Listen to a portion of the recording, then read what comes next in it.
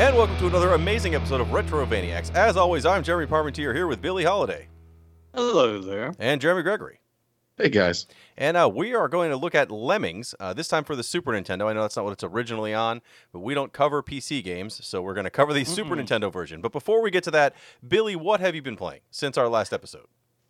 You know, I think, I can't recall if I did or not, but I think the last episode, I was very hopeful this was going to be the year that I knocked out a lot of little independent titles I've picked up on the Switch over time through various sales and whatnot, because those can stack up pretty quick. And I believe I reported good news last episode. I had already knocked the game out. So, of course, what I did was, decided I'm going to play through all these Dark Souls games again. Oh, excellent. I fired part one back up. And that's about all that I have been sinking my solo time into. My girlfriend, however, is taking a little bit of a lighter road, and she has begun playing Super Mario Odyssey. And she kind of brought to my attention there's a two-player mode, and where one player controls Mario, the other controls the hat in that game, which it looked kind of like a little bit of a throwaway early on, just something that was kind of tacked on. But once you get it down, it actually is a pretty fun way to play it that I had never messed with previously. So we're kind of working through that. And my initiative to clear out my backlog is it's on hold for a minute. I've done pretty good so far. This month, as of this recording, I finished 6 games. Now, I think 2 of them were for this podcast. But over on Twitch, I finished, most recently, Mischief Makers on the Nintendo 64. Treasure's only game for the Nintendo 64. An interesting game. It's odd. It would have been fun to cover, but it means we all would have had to have N64s and copies of Mischief Makers, which is asking a lot. But it was, if you want to watch it, I think I finished it in 4 days.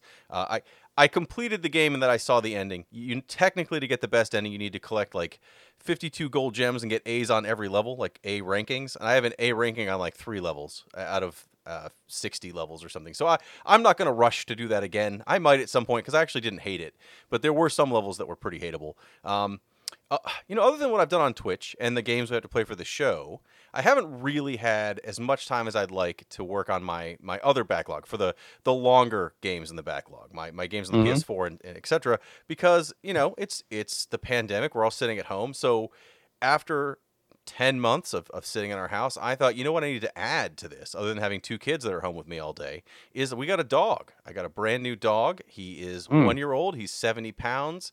And I live in a townhouse. These were poor decisions made. He needs to go out constantly. He's eating everything in my house.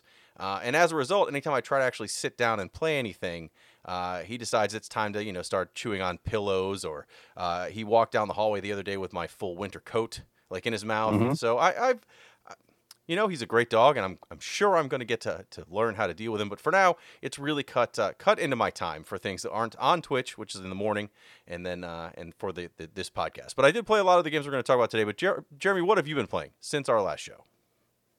Not too much, really. I've been working a lot, been on the road, and I really wanting to get back into Last of Us 2, but that's a game you really need to sit down and, put some time into. It is not the kind of game you sit down at a hotel at night and try to play that through their best TV offering, which is usually the worst TV you've ever played anything on.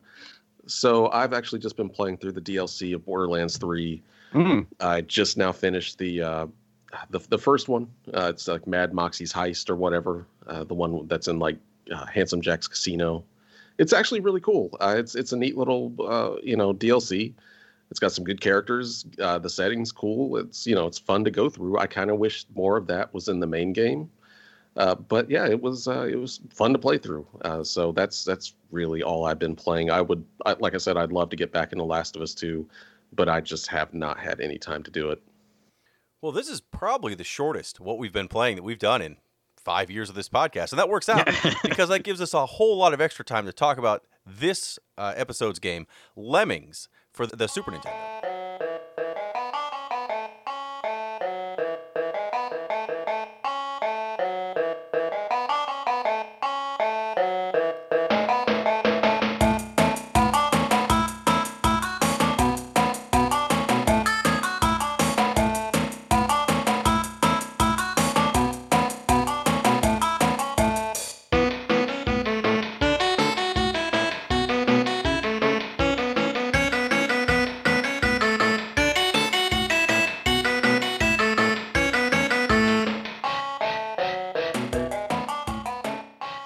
This is a not the Super Nintendo game in particular. This has always been one of those series that I knew about. I knew about Lemmings, but this was not, not. And I even loved puzzle games, which I guess we would classify this as. Maybe it's certainly puzzling in some spots. But no, this was something I really didn't tackle until it was on the PC much later, like much after the fact. And I always knew it existed on the Super Nintendo. But before this podcast, it wasn't something I really went back to because I had a suspicion, I had a feeling, knowing how it plays, that I didn't expect much from the Super Nintendo version of it. So I was glad when this one came up that I would at least get out and see if that was so. I never played any Lemmings as a kid. Actually, the very first Lemmings that I played was on 3DO. Ooh. There is a 3D Lemmings on the 3DO, and it's not good. And I'm going by that, I could not understand why anyone would ever like the Lemmings. So it just, I never quite got it. I never played it. I didn't have a PC back when I was a kid. I saw the Lemmings on Super NES at my video store all the time. But it didn't, just going back by the back of the box, I couldn't understand what it was. Mm-hmm. It didn't look that great, and it just didn't look anything that was like up my alley as far as games I was into at the time.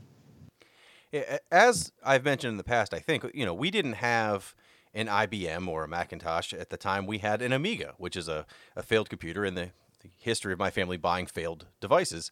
And if you had an Amiga, Lemmings was like one of those, almost like if you own a Switch, you have to have Zelda and Mario Odyssey, right? So it's the same idea with Lemmings. Lemmings on the Amiga was like, oh, here's this mind-blowing game that no one else has yet. And then literally like a month later, it showed up for every other possible platform. It was developed by DMA Design, which is actually the same company that did a bunch of the other Psygnosis games for the Amiga. But what they've gone on to do is Grand Theft Auto 1 through 3, and then were absorbed into Rockstar North. So the same people that made this game we're going to talk about guiding little lemmings through a maze, are the same people who have made Grand Theft Auto 5 in some way or another.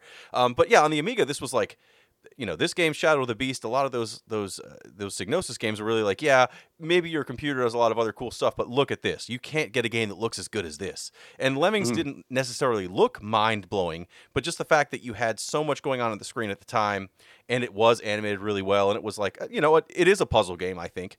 I don't know what else you'd qualify it as. Yes, there's action involved, but it's not like...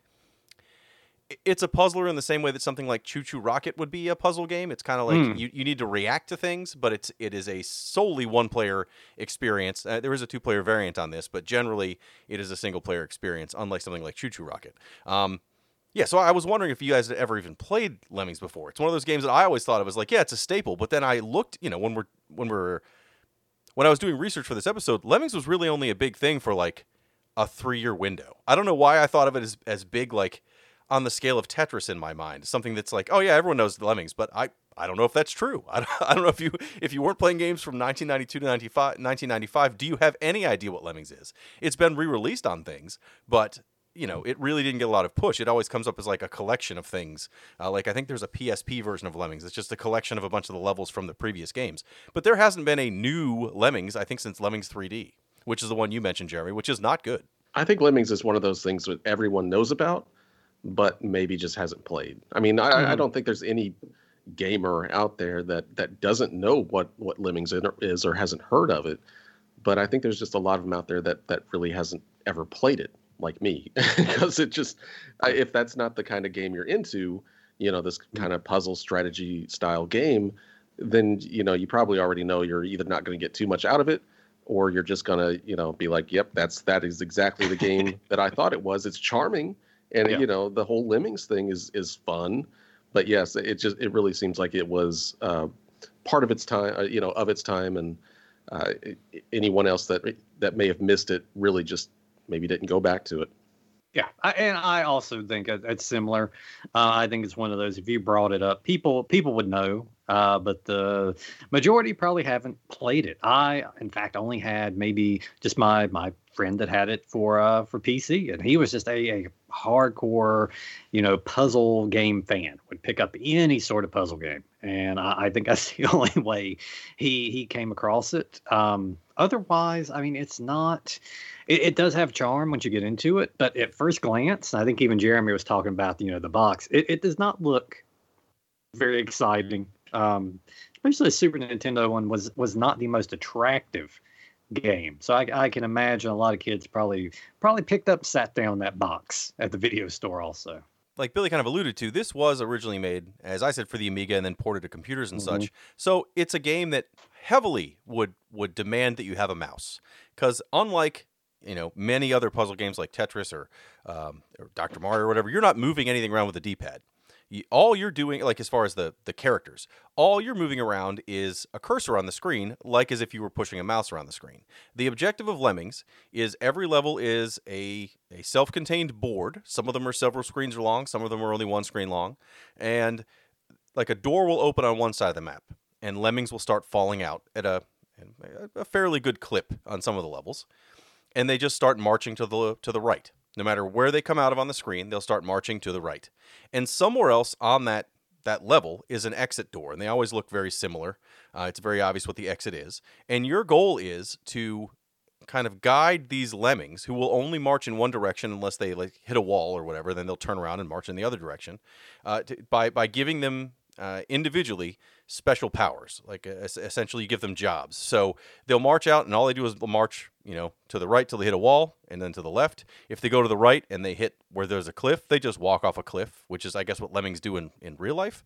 So you have to then give them individually little jobs. So the jobs that you can give them, it starts out by just introducing you to a couple of them.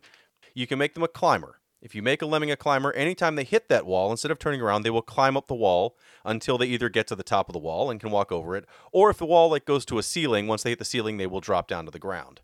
They will not climb down, they will fall down to the ground. So the second ability you can give them is a floater. A floater has a little umbrella, and he will fall. It makes it so when they fall off of things, if it's either a cliff or a high ledge, they will slowly fall down with the umbrella and not die. Otherwise, your regular lemming can probably fall maybe a quarter of the height of your screen without dying, but otherwise they'll fall to the ground with a splat and die. Bombers, which will make them explode, which seems like it's not something you'd want to do, but actually there are levels where that's very important. Blockers, which will basically turn them into traffic cops, where they stop the lemmings from walking in one direction, and they'll turn around at that blocker and go back in the other direction. Builders, who will make bridges. Bashers will dig through things directly in a horizontal line. Miners will dig through things, but they'll dig kind of down diagonal. So you have to make sure you don't use a miner if you're trying to just go through a rock, as opposed to like digging through a bridge. That would be a disaster, obviously. And then diggers dig directly down. And every level starts with, the same thing. The lemmings come out of the door. They walk in one direction. You start giving them jobs. And the first few levels is very easy. Like you only get to actually use diggers in the first level, and it's very clear. You walk guys to a certain point, then you just give a couple guys a command to dig. They fall down a couple platforms, and there's the exit. So it's very easy to see, like, okay, if I use the digger at this line, at this point and this point, I'll make the most direct path down without falling too far, and they'll get to the exit. Great, no problem. And then the second level starts, and you're like, okay, what do I do in this one? And the level even is called something like, you need to use floaters in this level. And they give you the floater umbrella ability, and you have to give all of them, which I think there's like 10 lemmings, all 10 of them umbrellas, and they fall down this big cliff to where the exit is. So the first few levels are almost insultingly easy because they're teaching you how to play it. But even the early levels, even though you're going to have no problem with it, other than just getting used to the fact that it's not a mouse, it's a D-pad, these levels are really, really slow. Yeah, that became a concern early on. There is no speed to those opening levels. Everybody kind of falls down. I kind of chalked it up to maybe they were just trying to ease you in and kind of make sure you made the right choices. But yeah, I was instantly a little concerned. Because I did say at the beginning the game does have its charm to it, but at the same time, as far as the presentation goes, it is not the most exciting thing in the world to look at. So that combined with the slow pace, it had me a little concerned. It had me a little worried that we were going to be in for a long ride with this one. Does the PC version have like a speed up option? Yes, it does. So the other versions of Ooh. Lemmings, or at least the PC versions, have a button that makes everything go as fast as it can. Now it's almost impossible to do anything once that happens because it really just speeds everything up to where they're just like lightning speed across the map. It also makes the time, because every level has a time limit. Most of the time you're not going to run out of time, but some of the later levels you really do have to be careful not to waste too much time. But it will also make the time, it basically speeds everything up. So if you have 3 minutes left and you hit the speed up button, everyone will move across the map real fast, but you'll see that timer's going down like 10 times faster to make up for it. Well, that was some kind of speed up was very sorely needed for this one. I like the Super NES does have the thing where you can speed up how many spawn, like how fast they spawn. Correct. Your lemmings. Yeah. But without that speed up, like you're really just kind of left to let them do their thing at their speed, and lemmings are not very fast. They just kind of go forward at their own pace, and that is their pace. Especially like whenever you start digging, if you wanted to dig, like they got nice little animations. Their little buddy animations are pretty nice.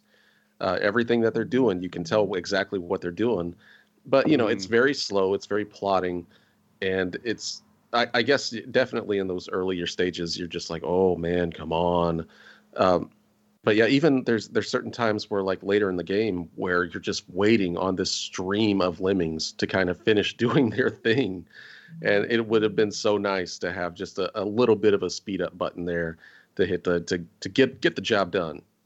Yeah, I was surprised that wasn't in here, and I did make sure I looked in the manual, make sure it wasn't something I missed, because the game's controls are very straightforward. You use the D-pad to move around the cursor on the screen. The L and R buttons will just scroll the screen left and right, although if you also use your D-pad and push to the right side of the screen or whatever, you will scroll right. But this way, if you wanted to scroll faster, you could do it with those buttons. Actually, at the bottom of the screen, there's a mini-map that shows you the level layout. If you click on that, move your cursor down to that map and click on it, it actually moves the camera, whatever the visual area is, right to that. So that helps too. The Y and X button decide which of the powers you have, highlighted if you're going to give your lemming that power. So that's like, basically Y and X will move what's along the bottom. Although you could also move the cursor down there and click the A button and then go back up and highlight the lemming and click that almost exactly like it's a mouse. And then the B button really doesn't do anything by itself, but if you combine it with other buttons, apparently, like there's a way to make it scroll faster with B, I think, and you can activate the auto destroy ability, which makes all the lemmings explode with B and some other combo selection. Although I don't know why you would do that, since you can just hit A twice over the explosion, like nuclear option button or whatever, and it'll do the same thing. I didn't really explain what the objective of each level is other than getting to the end. Normally it tells you at the start of every level how many lemmings you're going to have. So it'll say you have 100 lemmings, and the goal is to get 10% of them or 20% of them, or in some levels 100% of them to the exit. It gives you the release rate for how fast they fall by default, although like Jeremy said, you can speed that up. You can only slow it down back to whatever the original release rate was. So if the original release rate is a 50% speed, you can raise it up to 100% speed or 99% speed, but you can't lower it below 50. But not all the levels start at 50. Some start as low as 1, and that means they come out very, very, very slowly. Not that they move slowly. Once they're out on the map, they always move at the same speed, but how fast they fall out of that door at the start is that release rate. Well, I mean, you do. It is kind of a blessing and a curse as far as the speed goes, because, like you mentioned, you are controlling this with a cursor. Yeah. And welcome back, our favorite friend for a Super NES game or any game. PC-ass game. That's it. The cursor controlled with the D-pad. And I can kind of understand why they kept it at this speed, because if it got much faster, you wouldn't be able to control this at all.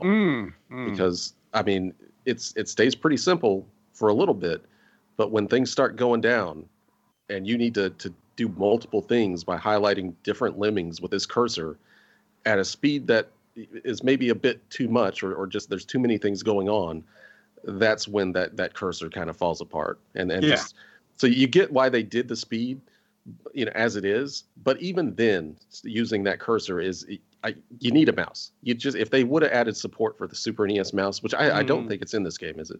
No, it is not. I do not believe the Super NES mouse was out when this first game came out, but the second game in the series does use the NES mouse. So they're in full agreement. They wish they had a mouse, but I guess when they were developing this game, they did not have access to make that happen. Yeah, what you end up with is no room for error, really, especially on those when it gets a little more tense and there becomes a lot more to do and you're doling out tasks. Using that D-pad for the cursor, it gets to the point to where one wrong move kind of ruins everything, because there may not be time to reposition yourself there after you find out a mistake you've made and correct it. So yeah, it is a real detriment. Well, what I found on this version, unlike the PC version, although I could be wrong, Amiga and PC could have this. It's been a long time, but on this version, when you pause the game, you can still move that cursor around the screen and select anything at the bottom. You can change the release rate. You can make sure you have the right power selected so that when you unpause it, you can have your cursor right where it needs to be on the lemming you want to use the action on. And then, that doesn't hurt your time.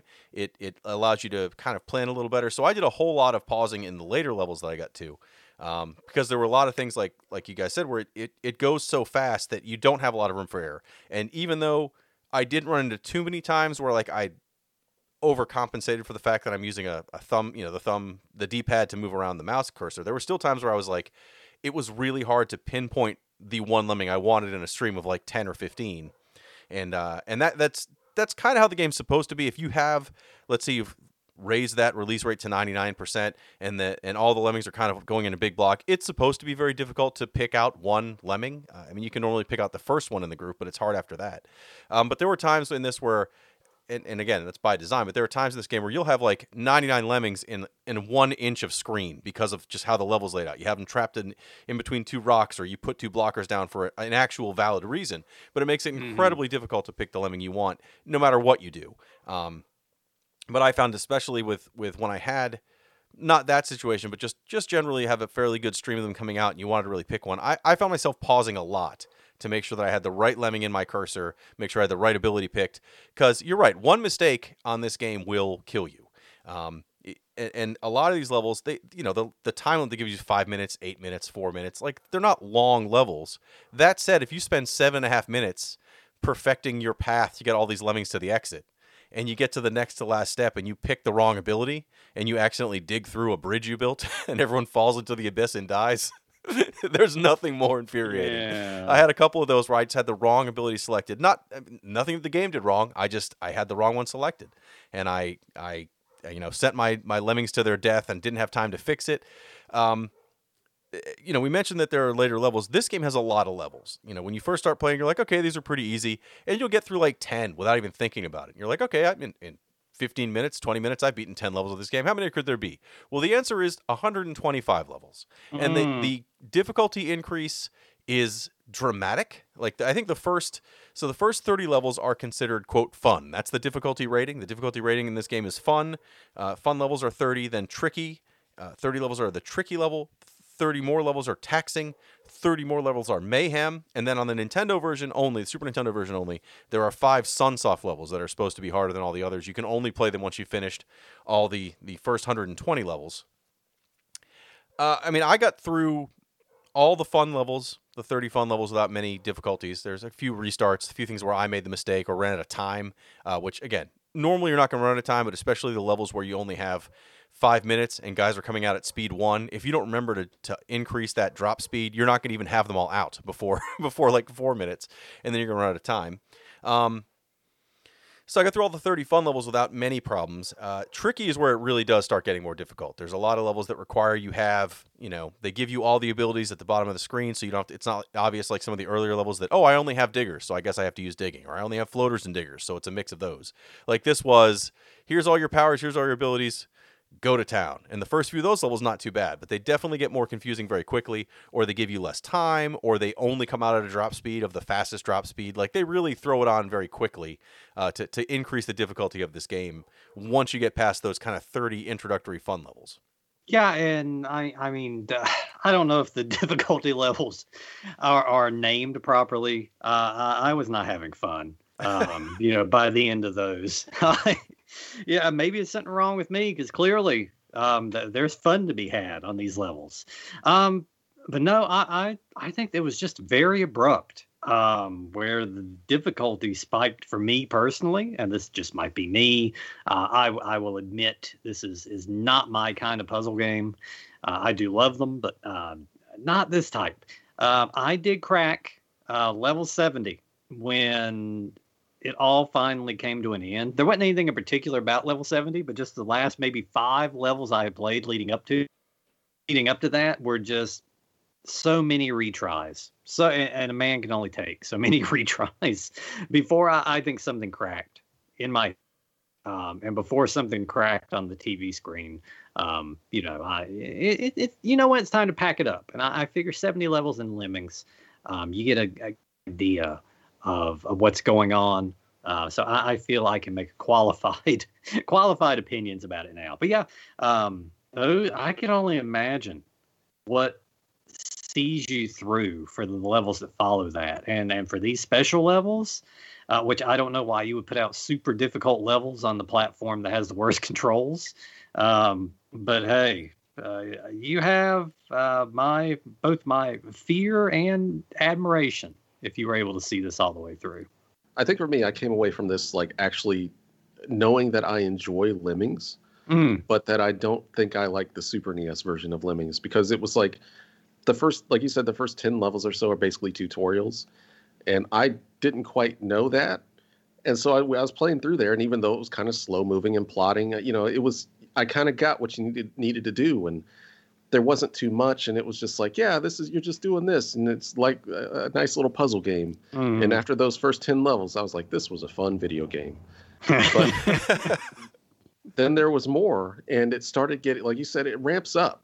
And it gets to the point where it's just like this isn't what the Super Nintendo and this controller just can't do this. Even if you pause it, like you said, it's just kind of hard to get to where you want to be and do what you want to do sometimes.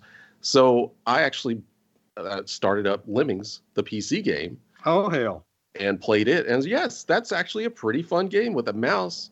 It's such a shame that this has just been, saddled to a controller. And I think that's my biggest complaint with it. Otherwise, I think this is actually a pretty decent little puzzle game that I never played. It's kind of like the puzzle game that I enjoy. It's a trial and error kind of thing. I think one of my favorite puzzle games ever was The Incredible Machine. Oh. Which is another one of those it's very trial and error and picking what something does and what this thing does just to kind of advance the puzzle. And that's a lot of what Lemmings is. And I like that stuff.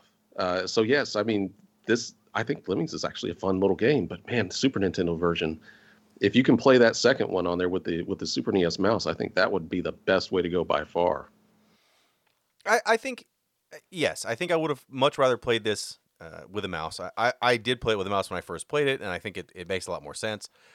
I was surprised at how playable this was, considering I really expected this to be not a bad game, because I knew I liked Lemmings, but I thought the Super Nintendo one would be a lot more testing. And before I realized you could pause it and move stuff around, even by level 15 or 16, I was like, oh, this is going to be a problem. Like, there's some levels where you need to either stop everybody at some point because you have to build a bridge. You don't want them, and the bridge building is slower than walking, so you don't want guys to walk up the bridge while they're building it and fall off into the nothing and die. So you have to put a blocker down. And so then you're trying to keep the guy building, because you can't just hit build once. After they build like 10 planks of their bridge, they stop and shrug and walk off the side if you don't click them again and say, no, keep building that bridge. So while you're trying to monitor the bridge builder, there's guys walking back the other way from after the blocker you put up to stop them from walking off the bridge. But then they go to another cliff on the other side of the map. And if you don't get back there fast enough, you're like, oh crap, all these guys are now jumping off the other side of the cliff. So you had to I was trying to go through the map. That's before I realized you could pause it and move it. That's also before I realized you could click on the mini map on the bottom right at the corner of the map and move the screen immediately, which made things much easier as well. But I still was surprised at how playable this was. I mean, it's one of those things where, yes, 100% this is a better game with a mouse, but I don't think if you didn't like this game at all that you would like it with a mouse. You know what I mean? Like it's yes, there's some issues with the control, and yes, there's some, the system chugs. Some of those later levels where you have like all your Lemmings on the screen and there's like stuff moving and you have different jobs going out. Like you can feel the system slow down. Like it feels like it's going to crash on you, and it doesn't, thankfully, but it definitely slows down a significant amount. I was surprised at how good this was, considering I really expected it to be a lot like the other point and click games. Are like, man, this is really wonky. I thought this was, of the point and click games we played where I wish we had a mouse, this is the one that I think controlled the best, but yet would still be better with a mouse. I do agree. I think if you think that this game is tedious at all, then definitely check out Lemmings for the 3DO. And that is a new level of tedium, just in bad 3D at doing like 10 frames per second. So that was I'm glad that I finally got to play the real Lemmings and not the jank version that was on the 3DO, because this was actually it's, like I said, it's enjoyable. It's just you need the proper stuff to make this game work well after like level 10. It's also the kind of game I think is better played like in small bursts. Like, especially when you get to the later levels, like if you finish a couple of the really hard levels, the mayhem levels or whatever, then you're like, you know what? I'm going to take a break. I'm going to come back to this another day. Like, I spent 2 hours to get through this, but I finally got through it. It feels really good. So I like the pace of this game for that. I like that it's a game you can pick up and play a little bit and put down. I think I had it on the PSP because I thought this would be a great PSP game because of that reason. I could play it, if I was on a car trip or in the bathroom or whatever, and I was like, oh, this will be perfect. But the PSP screen was too little to make this work too well, because it just basically, shrunk everything down from what would have been on the original version. And again, no mouse. So on that version, because you had a much smaller area to deal with, not having a mouse on that made it much, much more difficult. I know we talked about the 3D sequel, but there were several sequels to this game. So on the original Lemmings on PC and Amiga and such, there was Oh No More Lemmings, which was basically just more levels of the same kind of game. They put out a Christmas Lemmings that was only a handful of levels, but they were all Christmas themed. I was trying to get those for Christmas last year, but I realized that they were basically impossible to get unless you're going to do a PC, but they do not exist on consoles. The sequel that's on the Super Nintendo is called Lemmings 2: The Tribes, which actually has a bunch of new abilities. Each tribe has like their own separate set of abilities. Sounds interesting. I've actually never played that one, but that does support the Nintendo mouse, which I think you could only get with Mario Paint. I don't think they sold it separate, but who knows? I don't remember. And then there were other, PC-related collections of levels and whatever, but the next major version of this game that came out was 3D Lemmings that did come out on the 3DO, which I didn't realize was on the 3DO, but also on the PlayStation. I had it on the PlayStation. I was very excited.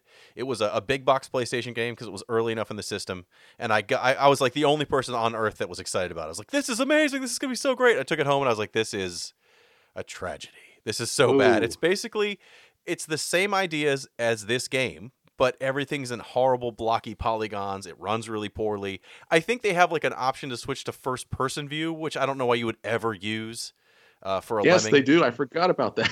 I was like, why would you want that? This is so bad. First person. It's so bad. I mean, for like, you can pick a Lemming and then look through their eyes. I'm like, why would you ever want to do this? Like, it was. But you've got to keep your eye on everything. I know. In this game. I wouldn't imagine why you'd ever want to do that. Like, I couldn't find a reason. It was not a good game. I did not enjoy Lemmings 3D. But like I said, they've re-released it for other things. But they just that's been the last new Lemmings that I'm aware of is Lemmings 3D. There was a PlayStation game, The Adventures of Lomax, and the only reason I knew it was connected at all is because it's by Psygnosis and the main character does kind of look like a lemming, but it plays absolutely nothing like this game at all. It is not a Lemmings game other than that it involves a lemming. It's great. I mean, I bought this back in the day because you look on the back of the box and man, it has some amazing looking 2D art, and you didn't get that too much on the PlayStation. So I grabbed it up as soon as it came out, and yeah, it's actually really it's good. It's a really good little platformer. Looks awesome. Animation's great. Some nice little music. It is the exact opposite of what you would expect a Lemmings game to ever be. And it's kind of weird that it even is a Lemmings game, but I guess, if you've got the license, do something with it. Mm-hmm. Well, and that's, again, Psygnosis is a company up until they were, kind of absorbed by Sony and the PlayStation era when they put out, Destruction Derby and some of these other games. I knew them as really, really good 2D graphic games on the Amiga. Like that, they made Shadow of the Beast. They made the game that was re-released on the Genesis as it doesn't matter. They made a game called The Killing Game Show. They made a whole bunch of really cool looking like 2D games that had ridiculous box art that looked like metal albums. I mean, I loved all the Psygnosis box art, and all the games looked just as good. They may not have played as good. In fact, many of them played rather poorly for platformers, but they still looked amazing. So to see a game that was coming out later from them that looked more like that Amiga style art like Lomax did, I was kind of surprised, but I actually never tried it. So now I'm gonna have to find a copy and give that a shot. I totally actually had forgotten about that game existing until looking into stuff for this podcast. I'll tell you this just in. I was doing a little snooping around. Apparently, that PlayStation version of Lemmings, you want to get down and dirty on your iPhone. It's sitting there in the App Store. Lemmings 3D? No. Apparently, it says the PlayStation, the Epic PlayStation.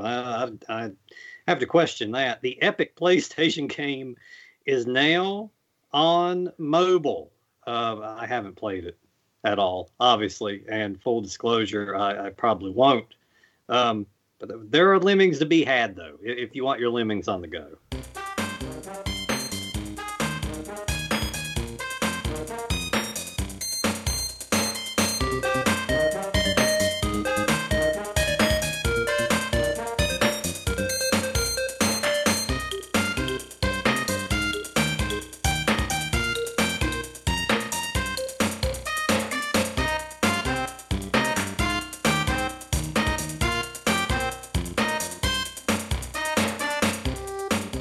So that's our thoughts on Lemmings, or at least the Super Nintendo version of Lemmings. Not a bad game. In fact, if you have a mouse, it's maybe a game if you like puzzlers. Is a game you'd really, really enjoy. But on the Super Nintendo, if that's the only system you have, I still think it's worth checking out if you like kind of a figure-it-out puzzle games, much like Jeremy mentioned, the Incredible Machine, things along those lines. But if not, almost every other version of this game is probably superior if there is a mouse you can use, like the sequel to this game that came out a couple years later. So now is the same thing we do every week on the show, where you can send us your questions. You can go to retrovania.net. At the very bottom of the page, underneath all the amazing things we've done on all social media, YouTube, our podcast itself, Twitch channels. At the bottom, there's a question form. You can fill it out and ask us any question you want, and we'll answer it on the show like we're going to do right now. That's right. And our first question here comes in from Matt, and he says, Happy 2021. Hi, guys. With the close of one of the worst periods in recent recorded history, I waited with gleeful anticipation for the first Retrovaniacs podcast to kick off the new year. There was that music, the raucous sound. There were those voices, warm and full of hope. And then things took a very unexpected and morose turn. As they often do. Yes. At 8:45 in the episode, Jeremy is asked what his intentions for 2021 are. And even the idle listener can detect that there's something very, very wrong. What follows from there can only be described as a funeral dirge, a veritable, seemingly unending suicide note to two men who can only sit gobsmacked at the fact of Jeremy's buzzkill of epic proportions. At 12 minutes in, one questions whether the other Jeremy and Billy are even listening as Jeremy shifts into existential ramblings. The 14-minute mark comes, and after one returns from the bathroom, Jeremy is still bitching, now about fighting hordes of zombies, as ironically his entire listening base has been reduced to empty groans. At 15:36, Billy wakes up from sleep and kindly offers Jeremy an out, yet he continues with his downcast tone. By 16:29, Jeremy concludes in mentioning hate playing a game, and all listeners immediately Google available online therapists. Here's to a new year of joy and optimism. I'm off to take my meds. Well, I will correct my tone now. Let's hold on. I do think that we did go a little long. Our first episode of 2021 had the longest intro to any episode we've done. That just by chance. We all had a lot to say. We hadn't actually recorded in almost a month since we kind of recorded everything for December mid-month and then didn't record for January till almost the same in January. So, it had been a long time. We had a lot to say. I think we just weren't surprised by how negative it was because we talked to you off recording, and I guess he hasn't. So, I mean, I don't think what you were saying was necessarily that negative, although I do admit last year was pretty terrible. But that also is kind of maybe why it was so down, because we've all been dealing with it, and it's all been terrible. You know what? All right, that's life. It's just the way it is sometimes. And if you don't love Jeremy at his worst, you don't deserve him when he's at his best. Well, it turns out that I actually love Days Gone now. I love it. Do you really, or are you just saying? It is the worst game I played in years. I hated every second I played of it. There's a lot of seconds, though. Yes. I think it's the longest time Jeremy Gregory has gone with a positive attitude. It wrapped up. I'm going to have to get an official tell you it's the longest. I think me and you went longer on Borderlands 3 last year. I'm pretty sure we spent a good 25 minutes bitching about that game. I think, yes, Borderlands 3. And I think I might hold still the podcast record for the night I took the Switch to task. Lord knows how long that was. But yeah, I think Borderlands 3 has probably got it the worst because that was multiple weeks. Either that for length, but also just probably the entire Gemfire episode. I will say, in all seriousness, if you want a peek behind the curtain of this show, before we ever start most of these episodes, several adult beverages have probably been drank by the majority of us. And that never leads into making a concise point about the game that you are wanting to talk about. I mean, that's what keeps these episodes from being about 20 minutes each. Yeah, that's why we can talk about Lemmings for 40 minutes. But there's so many times where, yes, we do ramble on about things. It's just, sorry for being negative about Days Gone. I didn't like that game. And after you've played a game for that long, you got a lot that you want to complain about. So I apologize for constantly complaining about Days Gone. And I will try to be a bit more positive, though I can safely say I am probably the least positive person out of this bunch. So we could also just not talk about Days Gone unless there's some new addition to Days Gone. I'm playing good games now. That's why I went to Last of Us 2. And like I said, I genuinely love that game. What I've played so far, I want to play it more. That game's great.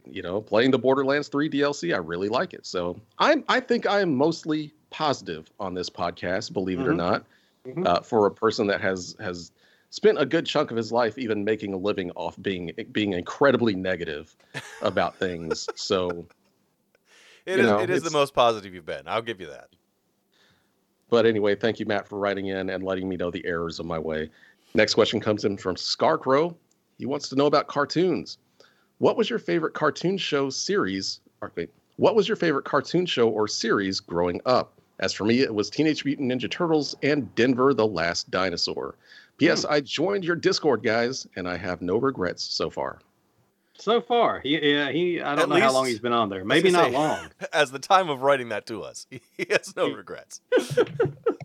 I'd like a follow-up, and let's see. But oh boy, I guess it sounds like he threw one out that's a pretty common one, and then he hit us with one you don't hear about too often when people talk about their favorites. I would say mine was also Turtles.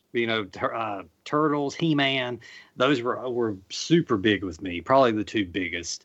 My two kind of off the wall picks. I love that Inhumanoids cartoon, and I am a gigantic Count Duckula fan.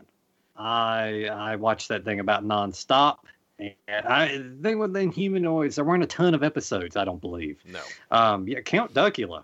Oh, that's where it's at. And years ago, I plunked down a little bit of change to get what, based upon the packaging and the blank discs, or, the disc without any art or anything like that. Well, probably was not an officially licensed Nickelodeon Count Duckula box set. Nonetheless, it played. And I got to relive that show, and that was tremendous. But yeah, definitely those two were kind of some of my lesser mentioned picks. But yeah, definitely Turtles were gigantic, and He-Man. Those were the two heavy hitters. I guess my mainline one would be Transformers. I was always a big Transformers guy. And I watched G.I. Joe, but I didn't like it as much as Transformers. I had more toys for G.I. Joe because I thought there were cooler toys, at least in some ways than most of the Transformers, because Transformers seemed cool, but then you'd spend like 20 minutes transforming them, and you're like, well, this is not as fast as it should be.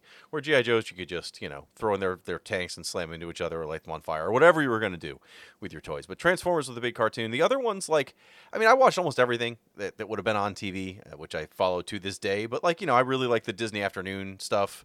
DuckTales was always really good. But the cartoon I remember, always being super excited about, to the point where I did also buy a box set of it, is the Dungeons and Dragons cartoon.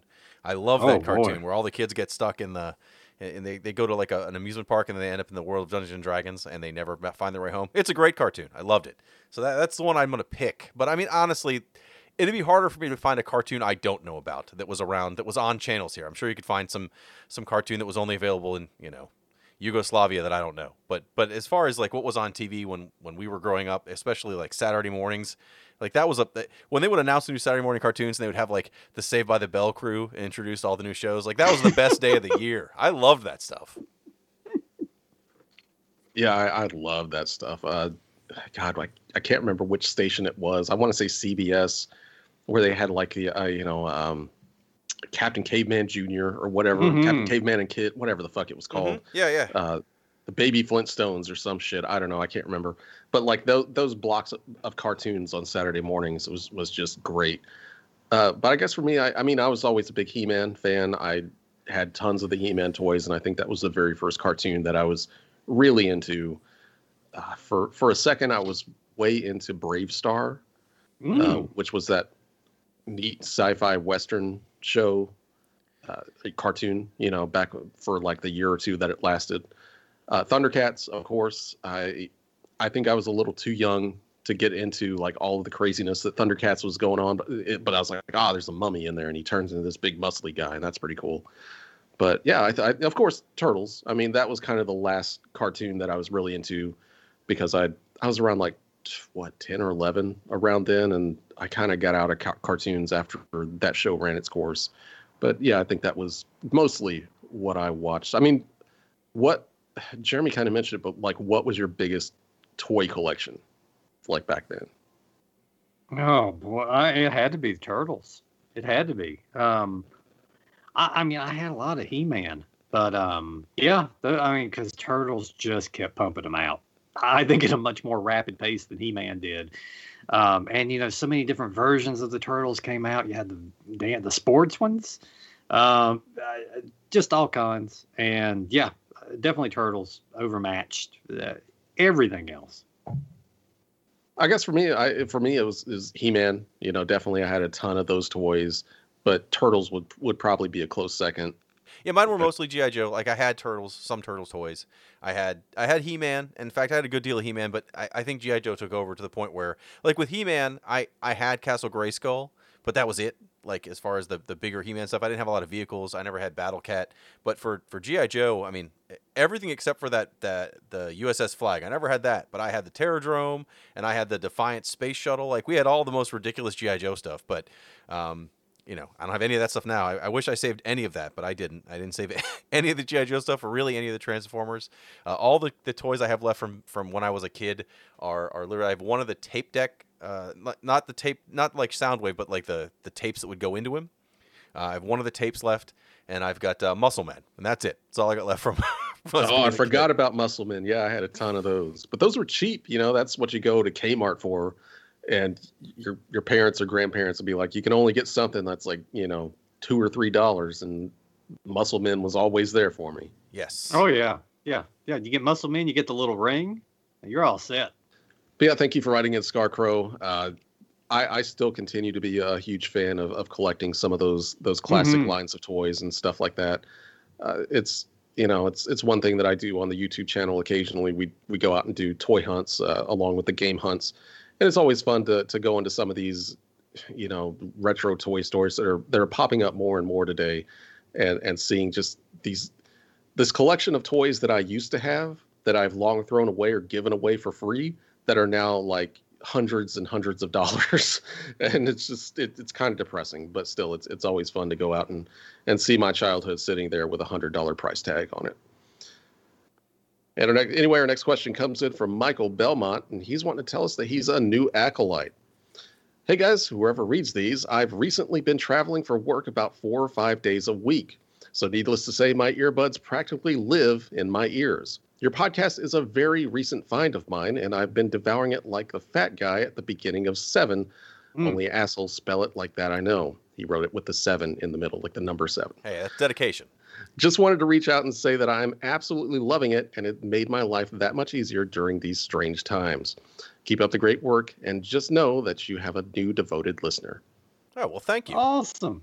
That's always great to hear, especially I'm always very pleased to know that we're making someone's commute a little better. As someone that has experience with abnormally long and frequent commutes, I know that what you put on there, you don't just put anything on for a ride. You got to put something on that's going to it's going to keep you awake. It's going to keep you entertained. It's going to keep you from getting extraordinarily depressed, thinking about the hours and hours of your life spent away from home on that cold, lonely road. So I'm glad we could be that for you. Well, let me tell you guys about Days Gone. No, actually, I just wanted to ask, like, is it weird for you guys to think that I don't really think about it too often, because I just figured we still have like 2 listeners, both of which are part of our families. And, and that's it. But it turns out we actually have a decent amount of people that listen to what we say on a regular basis, which is, I think that's always kind of weird to me. I don't know about you guys. Yeah, I try not to think about it too much, because then it'll go to my head, and there'll be no stopping me at that point. But no, I also think the same thing. I just assumed that the only people listening are my son, who I was making to listen early on there, who now listens out of his own free will. I let him go a long time ago.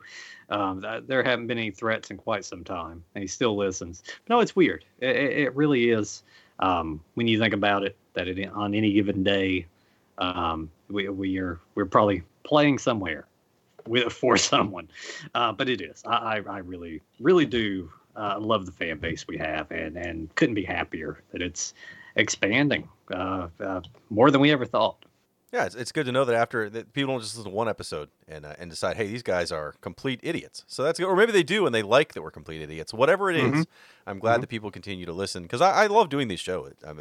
I enjoyed recording with you guys. I like playing these games, and it gives me a reason to do so, other than just that I'm sitting at my house with nothing to do. So it's been a great 5 years so far. So he has several episodes to go back to. Don't go all the way back to the beginning. Yeah, I did start with like 10, episode 10 maybe. Those early episodes are rough. Though I still think General Chaos was pretty good. That just might be me. You have to listen to General Chaos, because I think it almost comes up every episode. You wouldn't get the 80% of stuff that we talk about if you don't listen to the General Chaos episode. But anyway, Michael, thank you for listening. We're glad we've got you on board. Hopefully we don't depress you or piss you off or something like that anytime soon. Anyway, our next question comes in from Silly Balladay, and what's on his mind is Punch-Out. Now, Billy, I like the cut of this guy's jib already. He's writing in about Punch-Out, and he says, or he asks, when the Indian guy with the turban does his special move in Punch-Out, do you think he's laughing at you or dizzy after it? I mean, I know what he's talking about, but I thought he was laughing at you like on the way up. When he comes up, he has that little head bob back and forth, and it looks like he's kind of chuckling before he does his secret move where he spins around a bunch. But I think he's completely supposed to be dizzy when you've stopped him 4 times or whatever. You duck 4 times, and then he goes gang, gang, gang, gang, gang, and you can punch him right in the mouth. That's I thought he was supposed to be dazed there. Oh, he's definitely dazed. Because I mean, they laugh at you throughout, but they've still got their guard up. His hands are down. He definitely is in a bad way. I think he puts everything he has in that little special there, with the sound that I can't make as well as that. He was planning on that, doing it. He wasn't planning on you successfully blocking it, and I think it does leave him in a daze. That's got to be a daze.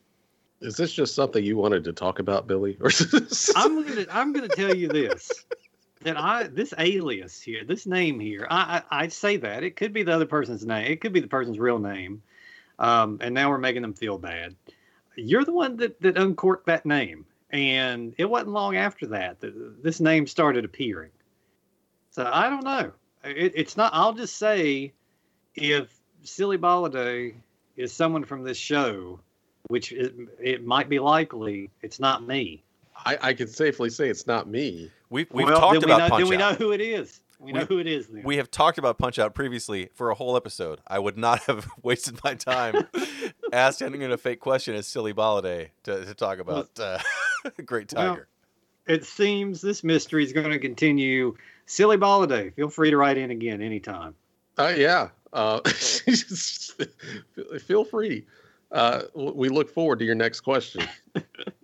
Anywhere next, our next and final question comes in from Gary, and he's writing in about modern Metroidvanias.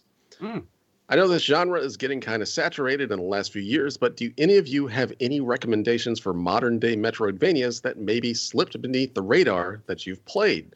We've all heard about Hollow Knight and Ori to death, so anything besides those two that you've played and enjoyed would be nice to hear about. I got a couple actually during my Nintendo, my Switch playing initiative that lasted just a little bit. I don't know if it slipped under the radar. I don't know how people feel about it, but the game Blasphemous actually it's a really solid ass game. It's a Metroidvania. It does have some Souls-like quality to it, in that it does kind of have that difficulty to it. It does have similar mechanics as far as, kind of leaving things die that you have to go back and recollect and things like that. But it's a pretty solid game. It's a little bit on the gory side, if that's not your thing. It does have some strange religious elements and imagery to it that I don't understand, because my parents pulled me out of church when I was about 4. So, but I don't know. You might get more out of that. But I also played a robot named Fight on the Switch. And when I talk about Metroidvania, this is almost I don't know how Nintendo didn't shut this down for being so much like Metroid. It looks, plays like Super Metroid. A lot of things are very similar. The character looks similar. The gun and some of the power-ups are very similar. Blasting open doors. All that stuff is there. But it's yet again a procedurally generated game. It won't play the same way. You do kind of unlock things as you play along that will be there in your future run, whether it's power-ups, other things.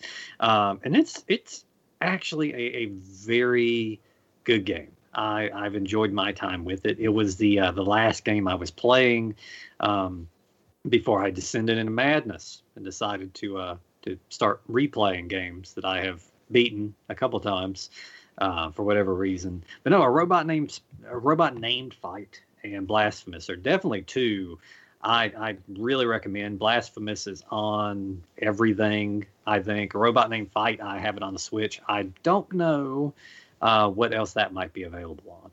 I just finished, and forgot to talk about at the beginning of the show, a Metroidvania that's kind of a sequel to one we've talked about. I finished Monster Boy and the Cursed Kingdom, which is kind of the unofficial, I guess, a sequel in theme to Wonder Boy 3, The Dragon's Trap, which we covered years ago. It's a cuter Metroidvania, but I think the difficulty is still there. It's a lot like the later Shantae games, if you like those, or if you haven't played those, I'd give those a shot too. I'd start with Shantae and the Pirate's Curse is a good one.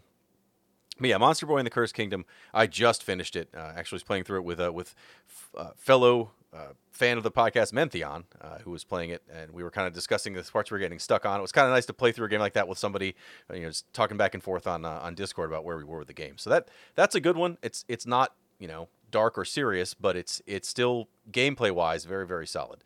Monster Boy and the Cursed Kingdom. I don't think we mentioned this one on the podcast. I know it's probably fairly well known, but Axiom Verge was really good. Yeah. That was a great little Metroidvania. I think Jeremy spoke of Dead Cells. Yep. At some point, that's a really great Metroidvania. I guess for me, like if I would pick one that I think a lot of people overlooked because they didn't understand that it was actually a Metroidvania style game, was SteamWorld Dig 2, which is it's is kind of a, it combines the whole resource management of the first one, but it's more structured this time, and it does have that kind of Metroidvania feel to it. That it's a really great game, and I think there's a lot of people that played that first game and just didn't. That first game was good, but it wasn't this, and this was like a complete, just like overhaul of everything that the first game did, and then some. And that's a really, really good Metroidvania. I think the only thing that would maybe hold you back would be the resource management that you actually have to do. That was a big part of the first game, but it's not so bad. It doesn't consume that much time as far as like getting through the game. But I loved just the progression of how that game goes and getting through it. I don't know if either of you played that game, but man, it was really good. No, I didn't play that one because I was not aware, because I played the first, and it's like you said, it was good enough, but I wasn't really up for more of it. So knowing that now, I'll definitely have to check that one out. And anyway, that's going to do it for our questions this week, unless you guys have something else to say. I don't. I guess if you have questions for us, please send them to us at retrovania.net. At the very bottom, there's the question form. You could also send them via social media, and we'll probably get those, but there's a really good chance that it'll be me, and I'm very bad at remembering that we have questions through other methods, so please use the question form. Jeremy's much better at keeping track of questions than me. And we will be back in 2 weeks with a brand new episode, or you can always join our Patreon for the episodes we put out in between. We have another one that will be up later this week, and we will see you next time.